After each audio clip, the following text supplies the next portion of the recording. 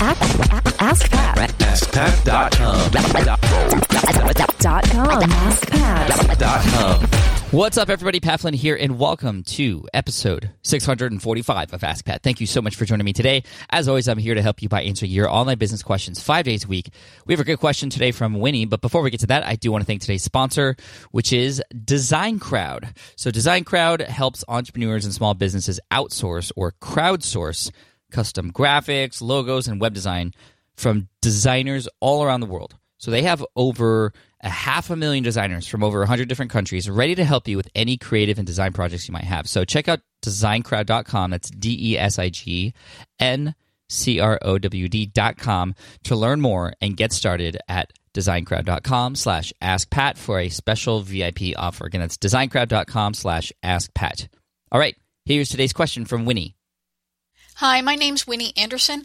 I have a podcast called Let's Talk Tech, and it's also at theletstalktechshow.com. My question is about your website and WordPress. So on your website, you have a page for your podcast, but then you also have a page for your blog.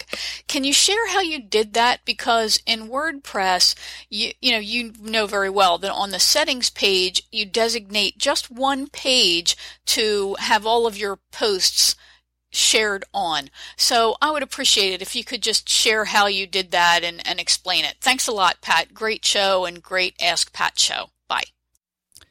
Hey, Winnie, thank you so much for the question. I really appreciate it.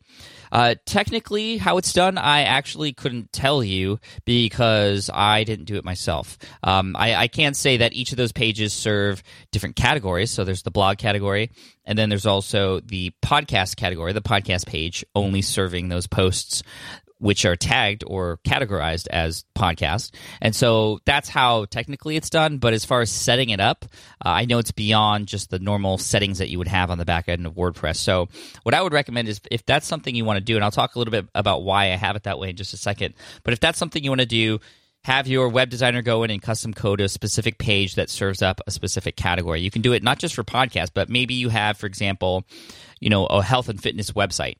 And on your health and fitness website, you have different categories of content, such as health, or such as nutrition, weight loss, endurance, and mindset. 4 different things. You can have each of those be different categories. So then, when you write posts, when you come out with podcast episodes, what have you, you select the category, and then you can create a page that then has just that category listed, an archive of posts, but it's just of that category. And that can help make it easier for those who are on your website to find what they're looking for, because people who are into endurance might not be into weight loss specifically. So that's why it's done. And then on my site, the blog and the podcast, those are 2 separate channels, and some people prefer one over the other, which is why I didn't want to really mix them up in that way.